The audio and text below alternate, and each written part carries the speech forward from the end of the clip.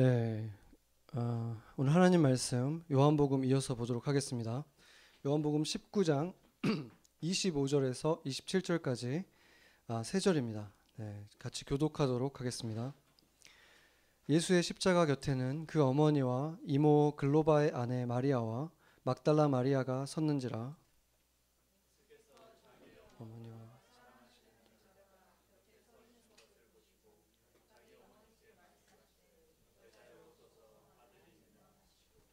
또 그 제자에게 이르시되 보라 내 어머니라 하신대 그때부터 그 제자가 자기 집에 모시니라. 아멘. 네, 아까 제가 그 예배를 준비하면서 잠깐 얘기를 했었는데 그때 소리가 안 들어갔기 때문에 네, 오늘이 저희 2021년 3월 14일인데 저희가 기억하실지 모르겠지만 가장 제일 그 온라인으로 예배를 전환한 게 2020년 3월 15일이었어요. 그래서 그날 이 성재 간사 집에서 그 유선자매랑 저랑 셋이서 이렇게 처음으로 이 온라인 예배를 방송을 했는데 어떻게 되는지도 확인할 길이 없이 했었던 것 같은데 네, 그렇게 했고 또 장소를 계속 바꿔가면서 지난 1년 동안 우리가 많은 분들이 버추얼로 예배를 드리셨습니다. 또 생각해 보면은 바로 그날이 또 제가 목사 안수를 받는 날이었어요. 그렇기 때문에 오늘이 또 제가 목사가 된 지 1주년이 되는 날인데 제가 굉장히 그 감개무량한 거죠. 생각을 해보니까 저는 목사가 되면서부터 버추얼로 예배를 드리기 시작했더라고요. 그리고 그랬기 때문에 제가 전도사 때 저를 만나고 나서 목사가 된 다음에 한 번도 못 본 분들도 계신 거예요. 성도들 중에서. 그러니까 다시 만났을 때 이제 처음 목사로서 만나게 되는 분들도 있겠다. 그래서 정말 여러 가지 생각이 들더라고요. 정말 1년이라는 시간이 어떻게 보면은 정말 빨리 지나간 것 같은데 베러일팍에서 예배 드렸던 게 도대체 언제였나 수년이 지난 것 같기도 하고 네, 정말 그런 1년 동안 하나님께서 이렇게 우리 예배를 드릴 수 있게 지켜주셨고 계속 상황이 바뀌었지만 그때마다 또 길을 열어주시고 돕는 자들을 주셔서 예배가 멈추지 않고 이렇게 올 수 있었던 거에 대해서 너무나 감사한 것 같습니다. 네, 지난주 3월 8일이 그 여러분들 중에서 아는 분도 있고 모르는 분도 있을 텐데 세계 여성의 날이었어요. 그래서 저도 사실상 제가 자랐던 환경이 한국에서도 남존 여비가 아주 극심했던 시대에 살았고 제가 또 시골이어서 아마 그게 더 심했던 것 같은데 그렇기 때문에 여성분들이 얼마나 그 정말 차별을 당했는지 제가 감히 공감할 수 있는 거는 거의 없는 것 같아요. 그런데 여성의 날이라는 것을 지금도 이렇게 유엔에서 지정해서 그렇게 기념을 한다는 것 자체가 여성들이 분명히 어떤 차별을 받고 있는 게 여전히 많다는 것을 보여주는 것이죠. 그렇다면은 그 성경은 이거에 대해서 어떤 관점을 갖고 있을까? 오늘 본문에 보면은 요한을 빼면은 지금 다 여성들만 3명 아니면 4명 정도라고 보여지는데 오늘 본문에서는 3명만 얘기하지만 또 다른 그 복음서들이랑 비교해 보면 한 4명일 수도 있고 그 정도가 지금 십자가 앞에 지금 와 있거든요. 이걸 보면은 지금 그 어떻게 보면 예수님이 지금 그 강력한 어떤 범죄를 지은 자로 지금 취급을 받으면서 벌을 받고 있는데 그 앞에까지 가는데도 아무도 막지 않았다는 것을 보면 여자들에 대해서 어떤 이 사회에서 관대하게 대해줬기 때문에 보내준 것이었겠습니까? 그럴 리가 없죠. 사실은 정반대였습니다. 여자들은 전혀 어떤 위험 요소로 보질 않았기 때문에 오히려 중요한 존재로 보지 않았죠. 그랬기 때문에 그냥 오고 가는 거에 대해서 별로 개의치 않았던 것입니다. 그때 그 여성들의 사회적인 위치가 뭐 여러분들도 아시겠지만 몇십 년 전 한국만 해도 여자는 호주가 될 수도 없었잖아요. 그렇기 때문에 그 수천 년 전 유대인 여성들의 그 인권이라는 것은 거의 없었다라고 볼 수 있죠. 재산도 소유할 수가 없었고 법적인 증인도 될 수 없었고 유대인이라고 해도 그 성전에서도 여성이 갈 수 있는 곳은 제한돼 있었고 또 그 동네마다 있는 회당에서도 여자 아이들은 들어가서 배울 수가 없었습니다. 회당에서 많은 교육이 이루어졌기 때문에 한마디로 여자는 교육을 받을 수가 없었던 거예요. 그러니까 얼마나 그 여성들이 차별을 받았고 또 여성들의 그 수준 자체도 낮아질 수밖에 없는 상황 속에 있었고 스스로를 판단할 때도 자존감이 굉장히 낮을 수밖에 없었겠죠. 그 주변 상황을 보더라도 이 로마 시대의 문서들을 보면 여자 아이들은 그냥 태어나자마자 내다 버린 일들이 아주 흔하게 일어났다고 합니다. 그러니까 여성들이 자기 자신에 대해서 그 존재의 가치를 얼마나 낮게 생각했겠습니까? 그냥 버려질 수도 있는 존재라고 태어나자마자 여자라는 이유만으로 그것이 아주 당연하게 여겨졌던 시대 속에서 지금 성경은 쓰여졌다는 것이죠. 그리고 오늘 본문을 보면 이 막달라 마리아가 그 십자가 앞에까지 설 정도로 예수님을 사랑하고 정말 충성스럽게 예수님을 따라다녔던 제자인데 아무도 그를 제자라고 불러주질 않았죠. 이 성경을 보면은 이 막달라 마리아도 여자들의 무리라고만 나와 있어요. 12제자도 70인의 제자도 다 남자들이었고 여자들은 몇 명이든 상관없이 그냥 예수를 따르는 여자들의 무리라고 그냥 말하고 있습니다. 그러니까 제자들로도 포함시켜주지 않고 그냥 여자들에 속해 있었고 당시에는 여자라는 말 자체가 이미 깎아내리는 말이었어요. 한국 문화에서도 예전에는 그랬잖아요. 여자라는 말 자체만으로도 이미 깎아내리는 말이었던 것처럼 이때는 훨씬 더 심했던 거죠. 그래서 현대사회에서 성경이 공격을 받는 이유 중에 하나도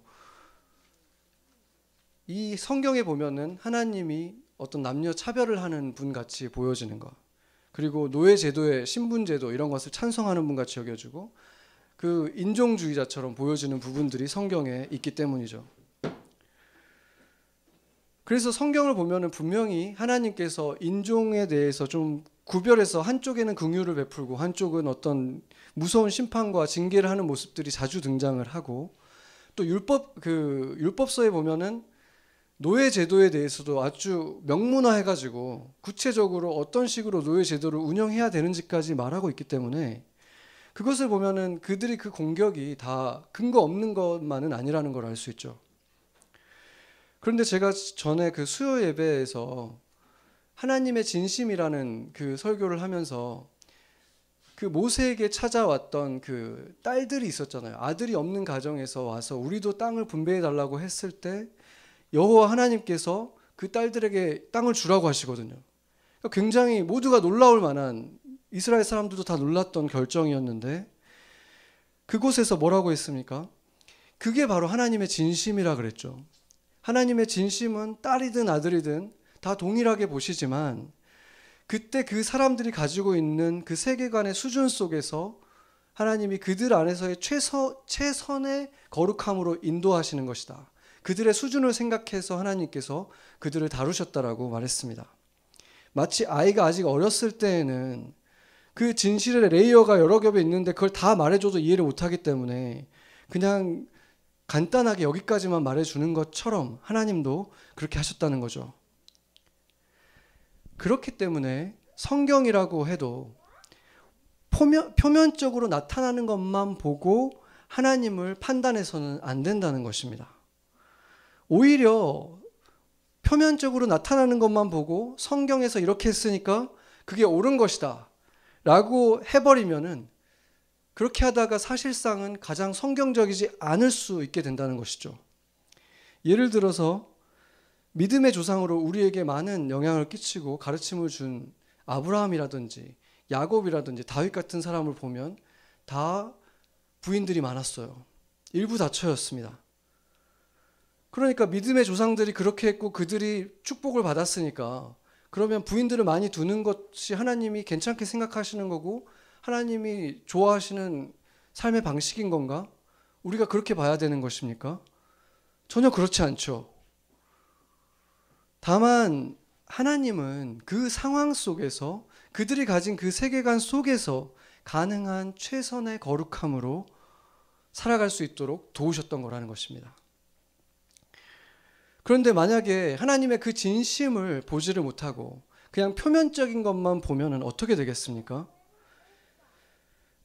기독교회 내에 일어나는 너무 불행한 많은 일들이 그것하고 무관하지가 않습니다.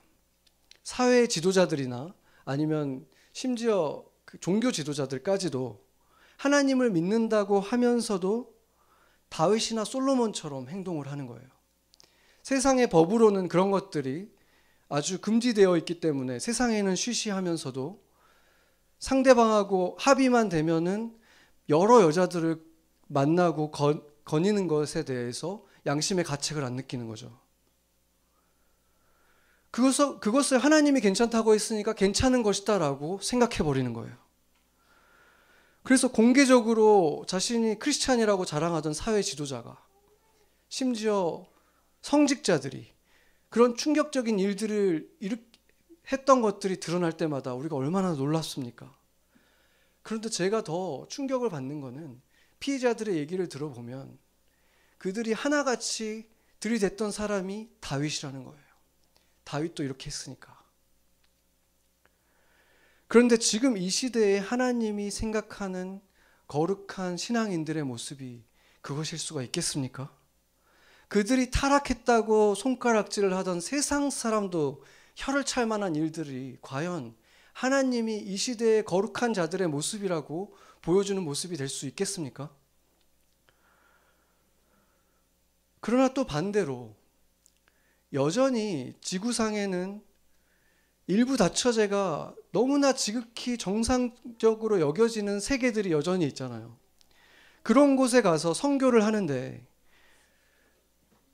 먼저 세례를 받으려면 지금 아내들이 여럿이 있는데 그 아내들을 다 끊고 너가 일처가 됐을 때 내가 세례를 주겠다, 이렇게 말하는 것은 옳은 것이겠습니까?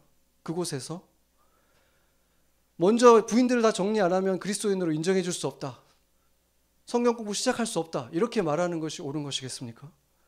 그것도 성경적인 것이 아니라는 것입니다. 그래서 우리는 나타나는 이 현상이 아니라 하나님이 지금 이곳에서 어떤 모습으로 우리가 하나님을 섬기기를 원하시는가, 하나님과의 관계 속에서 그 하나님의 진심을 볼 수 있어야 된다는 것입니다.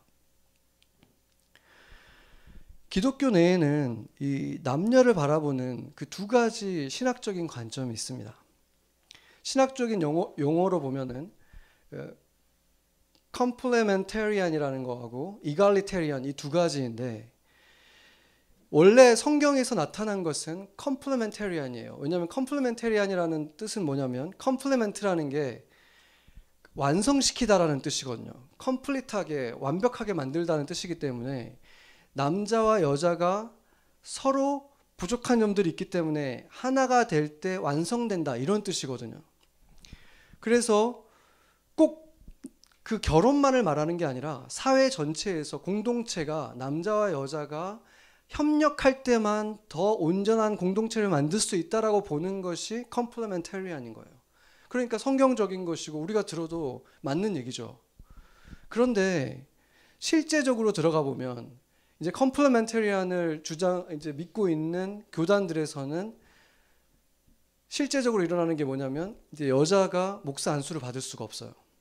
그러니까 여자들이 교회 내에서 할 수 있는 일들이 제한이 되는 거예요. 바로 그것 때문에 이제 그것은 옳지 않다라고 하면서 남녀 차별이다, 어떻게 교회가 그 인격을 동일하게 봐야 되는 교회가 남녀 차별을 할 수 있느냐 해서 생긴 관점이 바로 egalitarian, 한국말로는 그 평등주의라고 하더라고요. 평등주의라고 하는데 평등주의가 이제 들어온 것이죠. 남자 여자 똑같다는 거예요. egalitarian은. 그렇기 때문에 똑같은 일을 할 수 있고 제한 없이 똑같이 모든 걸 할 수 있어야 된다라고 주장하는 것이죠. 어떤 게 더 성경적인 관점이겠습니까? 그래서 신약 성경에 예수님의 제자들은 어떤 관점을 가지고 있었는지 한번 보도록 하겠습니다. 디모데전서 2장 8절에서 15절인데 여기에서 이렇게 쭉 보면은 가장 아마 지금 이 시대에 우리들이 볼 때 가장 받아들이기 어려운 게 아마 11절과 12절에서 이제 여성도분들은 아마 이렇게 좀 충격을 받으실 수도 있는 내용이죠. 뭐라고 합니까? 여자는 일체 순종함으로 조용히 배우라. 일체 순종하라는 것은 무조건 순종하라는 것이고, 말 대꾸를 하지 말고 그냥 그대로 다 배우기만 하라는 것이요. 그리고 12절은 여자가 가르치는 것과 남자를 주관하는 것을 허락하지 않는다. 오직 조용해라, 이렇게 말하고 있습니다. 굉장히 강한 표현이죠. 오직 조용히 하고 듣기만 해라, 배우기만 해라. 네, 어떤 느낌이 들까요? 이걸 들었을 때. 바로 이런 것들이 지금 뭐 구약 성경도 아니고 심지어 바울의 서신서에 이렇게 나와 있고, 디모데전서는 이 목회자인 디모데에게 바울이 이렇게 교회를 운영하라고 지금 가르쳐 준 거기 때문에, 교회에서는 굉장히 이런 부분에 있어서 남녀의 어떤 이런 차이에 대해서 굉장히 오랫동안 이런 태도를 가지고 왔어요. 실제로 자매들이 할 수 있는 것들을 제한하면서 굉장히 보수적인 태도를 지녀왔다가 1970년대에 이제 세상이 굉장히 이제 이갈리테리안 평등주의가 세상이 이제로 넘어왔죠. 거의 많은 평등주의가 이제 세상 전체에 있으면서 교회 안에도 이제 들어오기 시작했습니다. 그 전까지는 평신도 사역자도 할 수가 없었어요. 그러니까 순장도 할 수가 없었던 거예요, 교회 안에서는. 그러다가 이제 한국에서 이제 한 교회에서 평신도 사역자로, 그러니까 순장, 수모그룹 리더로 여성분들을 이제 세우기 시작합니다. 그리고 그것을 어떤 그 교회의 특징으로 삼아요. 그러면서 굉장히 폭발적인 그 성장이 일어나요, 그 교회에서. 그래서 제가 미국 어떤 목사님이 그때 당시에 한국에서 일어난 현상을 조사하면서 쓴 글을 봤는데, 당시에 이제 한국 문화 전체가 여전히 여자들이 사회 속에서도 억압을 받다가 이제 막 이렇게 문이 열리기 시작하던, 평등주의가 막 들어오던 시대에 이 교회가 어떻게 보면 좀 더 선구적으로 그 일을 했던 것이고, 다른 대부분의 교회에서는 억압받고 있던 여인들이 거기에서는 리더가 될 수 있고 남자들을 가르칠 수 있는 위치까지 갈 수 있게 되면서 그 폭발을 더 촉진했다라고 기록하고 있더라고요. 그렇게 어떻게 보면 굉장한 성공을 이룬 그 교회는 결국에는 이제 그 교단에서 탈퇴하고, 왜냐하면 교단 자체에서는 그걸 인정하지 않았기 때문에 이 여성 목사 안수까지 주는 것도 시작하게 됩니다. 그리고 지금 보면은 이제 전 세계 어디에도 평신도 리더들이 없는 곳은 거의 없죠. 그리고 여성 목사가 세워지는 것도 이제는 대세가 되어 가고 있습니다. 그렇다면 이런 변화는 하나님의 진심을 잘 들으면서 따라간 것인가? 아니면은 세상의 평등주의 사상을, 세상의 그 흐름을 보면서 그걸 빨리 받아들인 것인가? 어떤 것의 결과일까요? 아까 우리가 본 디모데전서에 보면은 여성에 대한 차별의 이유가 그때 당시의 문화 때문이라고 얘기하고 있질 않아요. 그 이유를 뭐라고 얘기를 하냐면 13절과 14절을 보면 아담이 먼저 지어졌기 때문이다 얘기를 하고, 그리고 14절을 보면은 남자가 아니라 여자가 뱀에게 먼저 속았기 때문이다 라고 말하고 있는 거예요. 그러니까 문화라는 것이 생겨나기도 전에 최초에 이 창세 때 일어났던 이 일 때문에 지금 내가 이것을 말하고 있는 것이다 라고 바울이 얘기한 거죠. 그러니까 그 이후 모든 세대에 이것이 적용된다라고 지금 얘기하는 거예요. 그렇기 때문에 하나님은 결국에는 남존 여비이신 건가? 하나님도 그런 생각을 가지고 계신 건가? 이렇게 생각할 수 있는 거죠. 그 2020년 갤럽에서 조사한 걸 보니까 미국에서 자신을 성소수자라고 표현한 사람이 5.6%에 달하더라고요. 어마어마한 숫자죠. 전체 성인 인구의 5.6%. 그런데 그 조사에서 Z세대라고 하는 18세에서 23세는 자신이 성소수자라고 말한 사람이 무려 15.9%였습니다.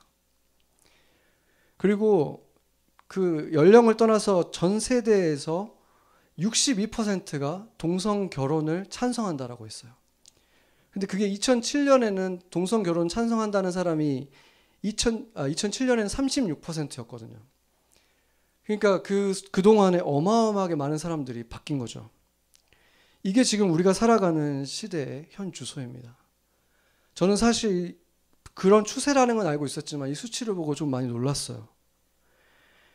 18세에서 23세의 그 청년들이 16%가 자기가 성소수자라고 얘기한다는 것은 그들이 정말로 이제 마이너리티인가? 라는 생각이 들 정도로, 그리고 과반이 훨씬 뛰어넘는 62%의 사람들이 동성 결혼을 찬성한다는 것 놀랍지 않습니까? 사회가 이렇게 급변하게 된 거에 있어서 그 원인을 한 가지로만 정의할 수는 없겠죠. 그렇지만 공교롭게도 같은 이 미국이라는 사회에 살고 있는데도 우리가 이단이라고 하면서 정죄하고 비판하는 곳들이 있잖아요. 남녀의 역할을 지금도 굉장히 엄격하게 구별하는 이슬람이라든지 몰몬이라든지 뭐 이런 아미시라든지 이런 곳들은 동성애자의 비율이 급격하게 낮다는 거. 이런 것들을 봤을 때 남녀의 역할을 엄격히 구별하는 것만큼은 그러면 그들이 옳았다고 우리가 봐야 되는 것인가? 어떻게 봐야 하는 것일까요? 시대가 평등주의가 됐기 때문에 교회도 그러면 평등주의를 따르는 것이 옳은 것인가? 시대의 흐름을 잘 반영을 하는 사업은 당연히 성공을 하겠죠. 그 흐름을 보지 못하고 고집을 부리면 당연히 도태되는 거예요. 그랬기 때문에 어떤 교회가 시대의 흐름을 빨리 따라가서 성장을 막 이루면 그것을 부흥이라고 우리가 얘기해 줄 수 있는 것인가?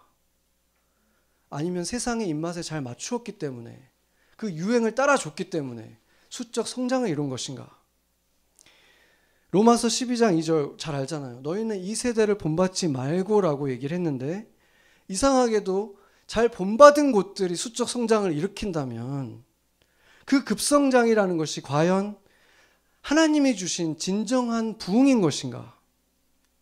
그 급성장한 곳에서 사람들은 새롭게 함을 받았는가? 하나님의 선하시고 기뻐하시고 온전하신 뜻을 깨닫고 그렇게 살아가는 사람들이 되었는가? 아니면 도리어 교회에 다닌다고 하면서 세상 사람들과 수준이 별로 다르지 않은 모습으로 교회가 변해버렸는가?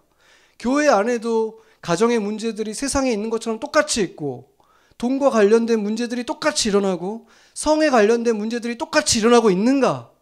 이걸 보면 알 수 있는 거죠.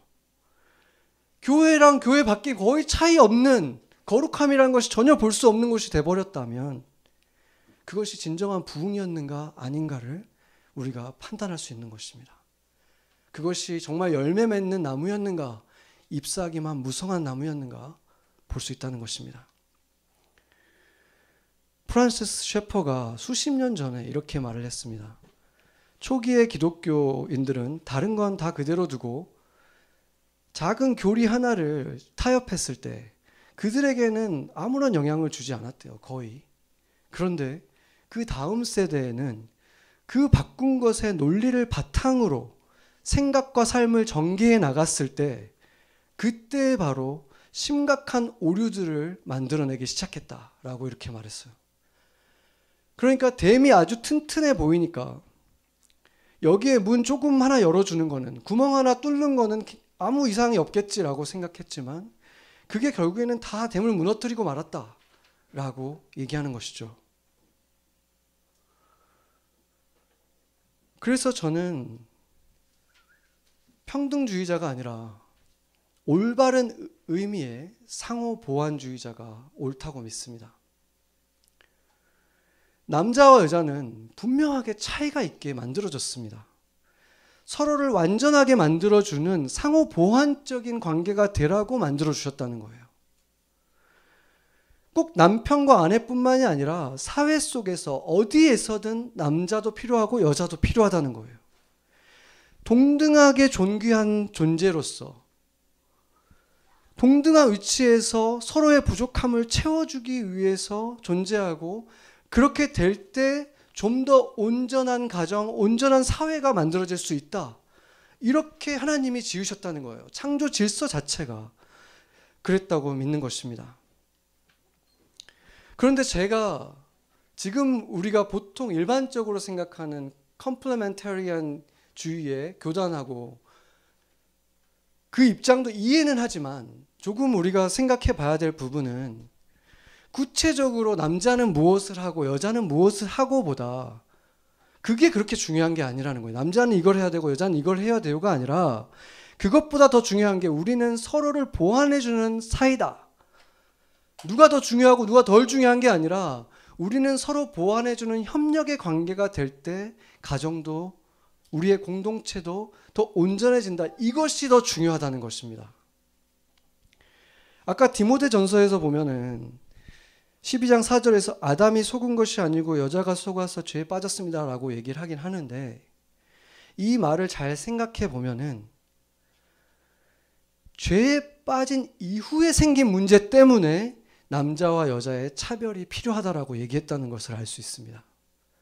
죄에 빠지기 이전에 창조 때부터 그렇게 지어진 게 아니라 죄에 빠진 그 원인, 그거의 결과로 인해서 남자와 여자는 이렇게 차별될 수밖에 없는 상황 속에 우리가 있다라는 얘기라고 봐야 된다는 거죠. 왜냐하면 죄에 빠지고 나서 이미 바울의 시대는 수천 년이 흘렀어요. 그런 시대를 지나오면서 지금의 여성들과 그때의 여성들을 비교하면 안 되는 거예요. 교육도 받을 수가 없었고 태어나면서부터 자신의 존재에 대해서 자존감이 아주 낮았기 때문에 그런 사람들은 자신을 존귀하게 여기질 않잖아요. 그렇기 때문에 그때 당시에 여성의 대명사가 경박함이었던 거예요. 지금의 여성들과 달랐다는 거예요.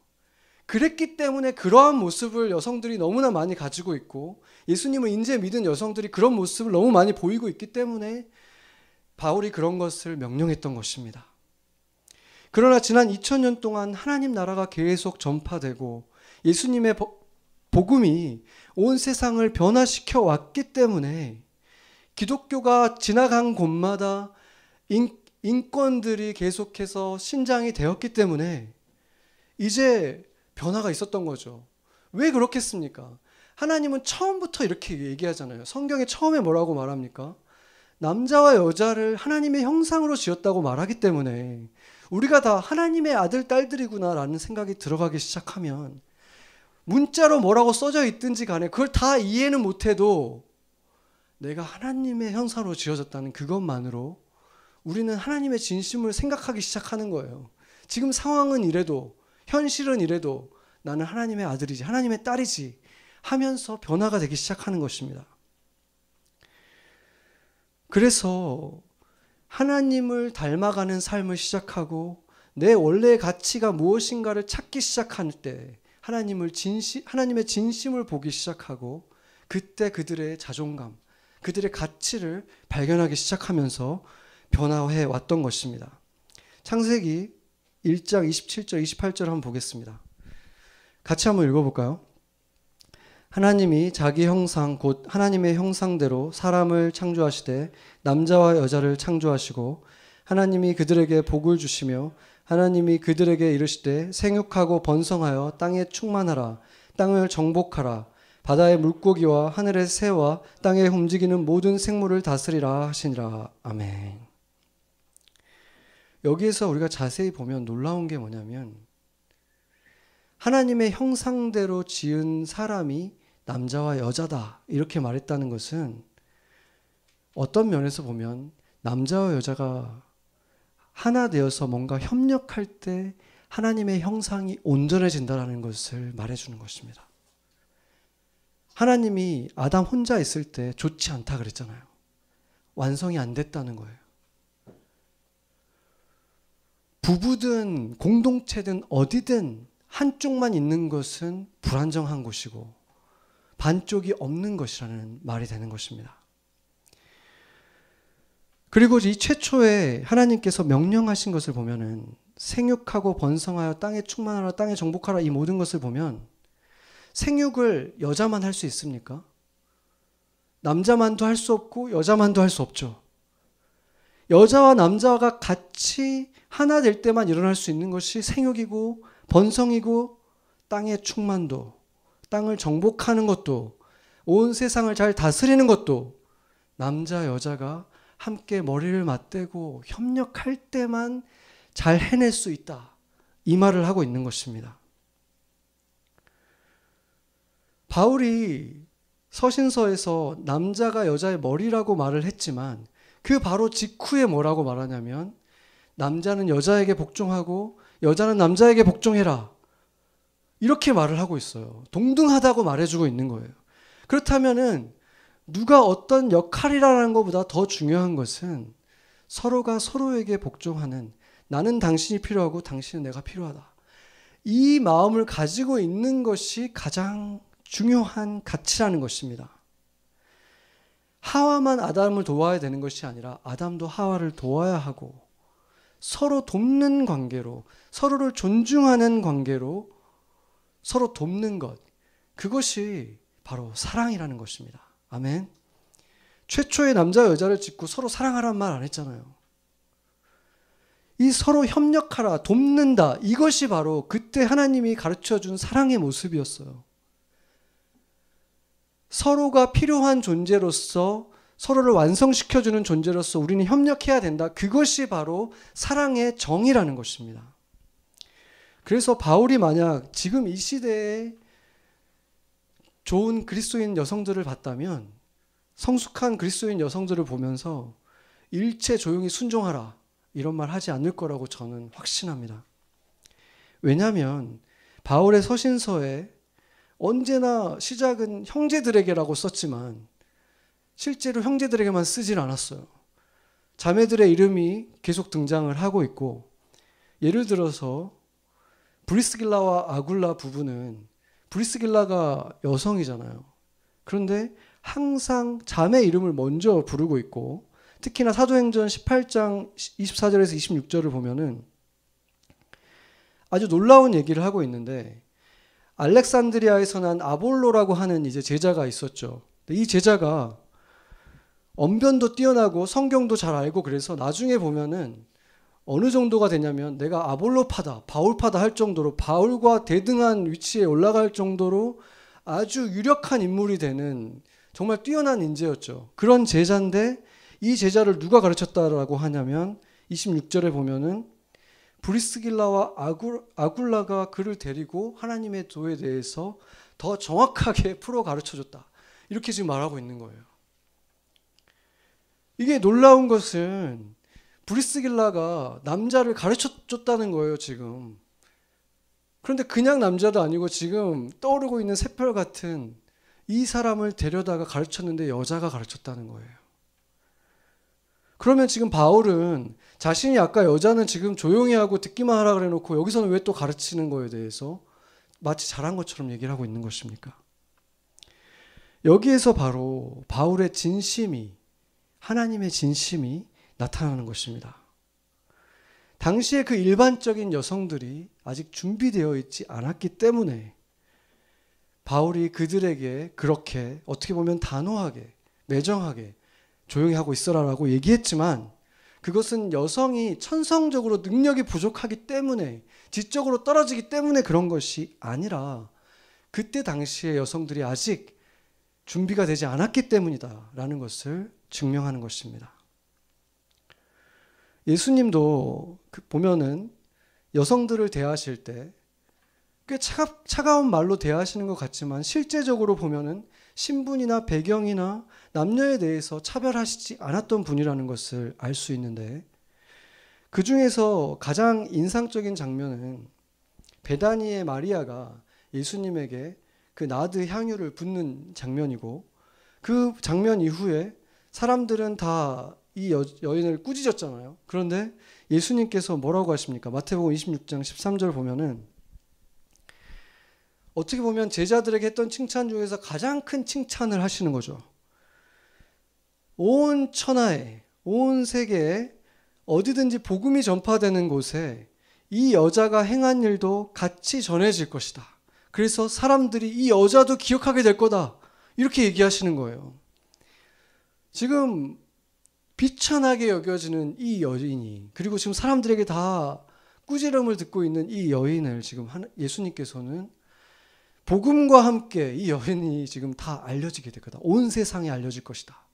어마어마한 칭찬을 주신 것이죠.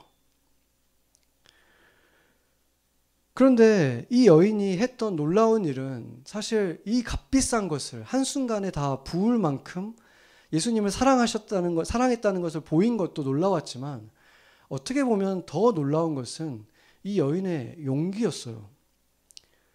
지금 자신이 그 앞에 가는 것만으로도 지금 평소 때 자기만 보면 침을 뱉고 막 흙을 떨고 손가락질을 했던 그 남자들이 지금 가득히 있는 곳에 들어간 거잖아요.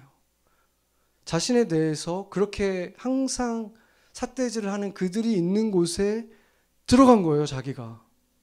예수님을 보기 위해서, 예수님께 이 향유를 부어드리기 위해서 용기를 내고 그 모든 것들이 다 보이지 않는 거예요. 나는 예수님에게 내 지금 이 사랑을 표현하고 싶은 그것만으로 그냥 그걸 다, 그 두려운 마음을 다 이기고 용기를 내서 들어갔죠. 그래서 제가 전에 그 신학자들 간의 이견이 있긴 하지만 베다니의 마리아와 막달라의 마리아가 동일한 인물이라고 본다고 했는데, 대부분의 사람들이 십자가를 멀리서만 보고 있을 때 두려움 없이 십자가의 앞에까지, 친척도 아니잖아요. 지금 마리아만 보면 친척도 아닌 사람이 직접 이 앞에까지 갔다는 것만으로도 보면 이 용기가 너무 닮은 거예요. 이 여인하고, 향유 부었던 여인과.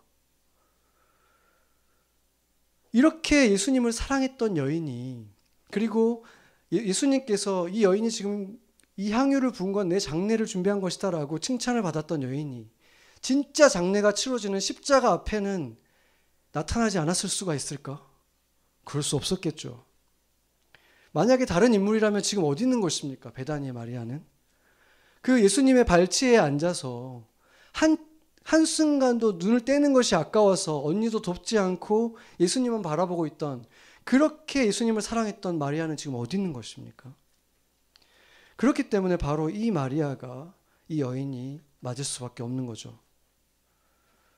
예수님은 이 여자, 당시에 어떤 여자보다도 천하게 여김을 받았던 마리아에게 상상 속의 십자가가 아니라 예수님이 피 흘리신 그 십자가 앞에 서는, 다른 12제자도 누리지 못했던, 제자라고 불리우지도 못했던 천한 여인이었지만, 여전히 여자들 중에 하나였을 뿐이지만 지금 예수님의 십자가를 직접 보는 영광을 허락하신 것입니다. 그렇다면 예수님이 이 막달라 마리아를 12제자에 포함되지 않았다고 해서 제자라고 여기지 않은 것이겠습니까? 그럴 리가 없다는 것입니다.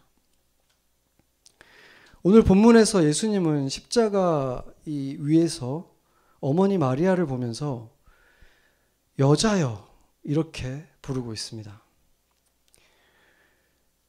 아까 말했듯이 여자라는 이 말 자체가 가지고 있는 당시의 뉘앙스를 생각해 보면, 아무리 높여서 말한다고 하더라도 이 여자여라고 말하는 것 자체가 어머니한테는 도저히 쓸 수 없는 말이었다는 것을 알 수 있습니다. 그런데 예수님은 사역을 시작한 이후로 한 번도 어머니를 어머니라고 부르지 않고 여자여라고만 불렀습니다. 본인이 하나님의 아들인데 감히 그냥 목수의 아내였던 그 비천한 여인에게 내가 어머니라고 부를 수 없다, 이런 이유였겠습니까? 예수님의 진심이 무엇이었을까? 다른 모든 어머니처럼 예수님에게 마리아도 너무나 중요하고 특별한 존재였을 것입니다. 엄마라는 존재는 다른 어떤 것과 대체할 수가 없잖아요. 엄마라는 존재.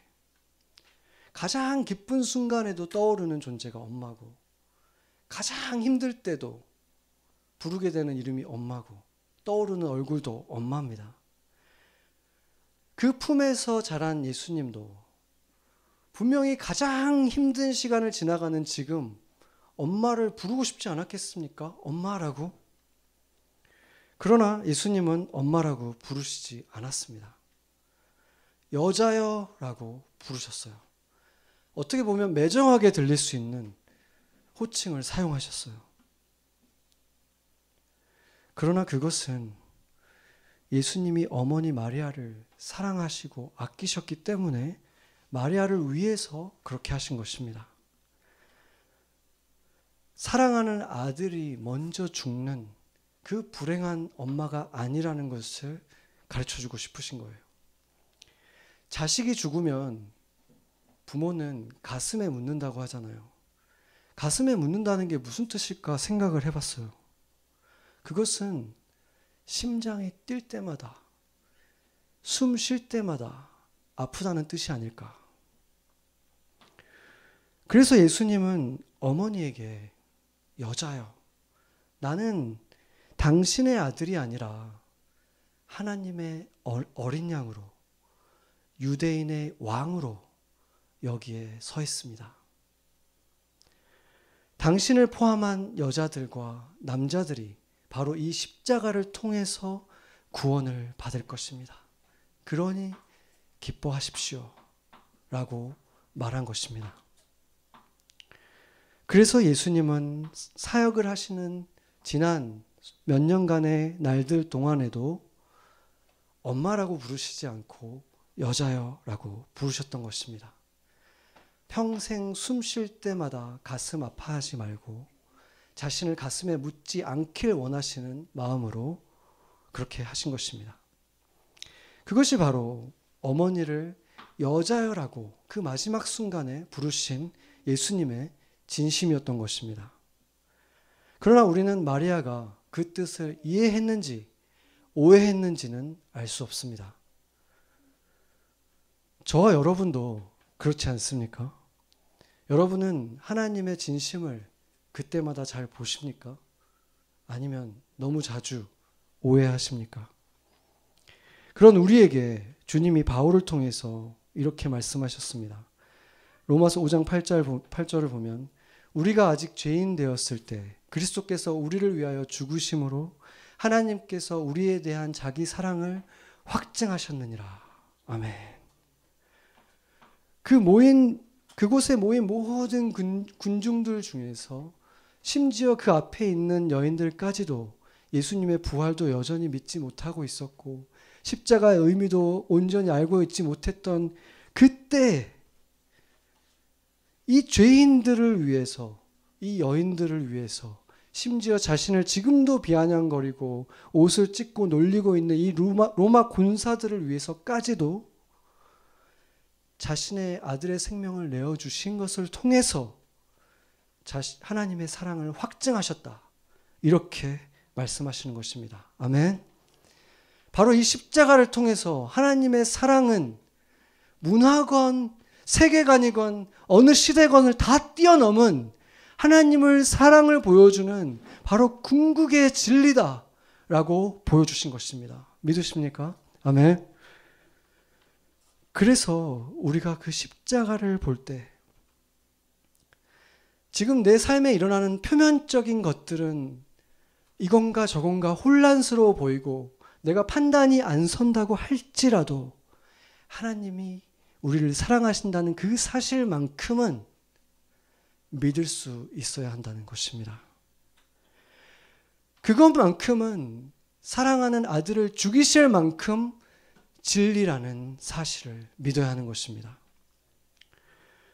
그래서 우리는 하나님의 뜻을 다 알 수 없을 때가 너무 많지만 지독하고 끈질긴 터널을 지날 때에도 하나님께서 침묵하실 때에도 나에게 거리를 두시는 것 같은 때에도 그때에는 그것이 바로 하나님이 우리에게 주실 수 있는 최선의 사랑의 방식이라는 사실을 믿을 수 있어야 하는 것입니다. 바로 그 하나님의 진심을 볼 수 있어야 합니다. 여러분은 지금도 하나님께서 최선의 사랑으로 우리를 대하고 있다는 사실을 믿으십니까? 내가 원하는 방식이 아니어도 도저히 그 사실을 눈에 보이지 않아도 만약에 여러분이 그 확신을 볼 수 없다면 바로 이 십자가를 보십시오. 확신이 작아질 때 갈보리 언덕에 십자가에 달리신 예수 그리스도를 바라보십시오. 바로 그것이 하나님이 우리에게 주신 증거이기 때문입니다. 같이 기도하시겠습니다.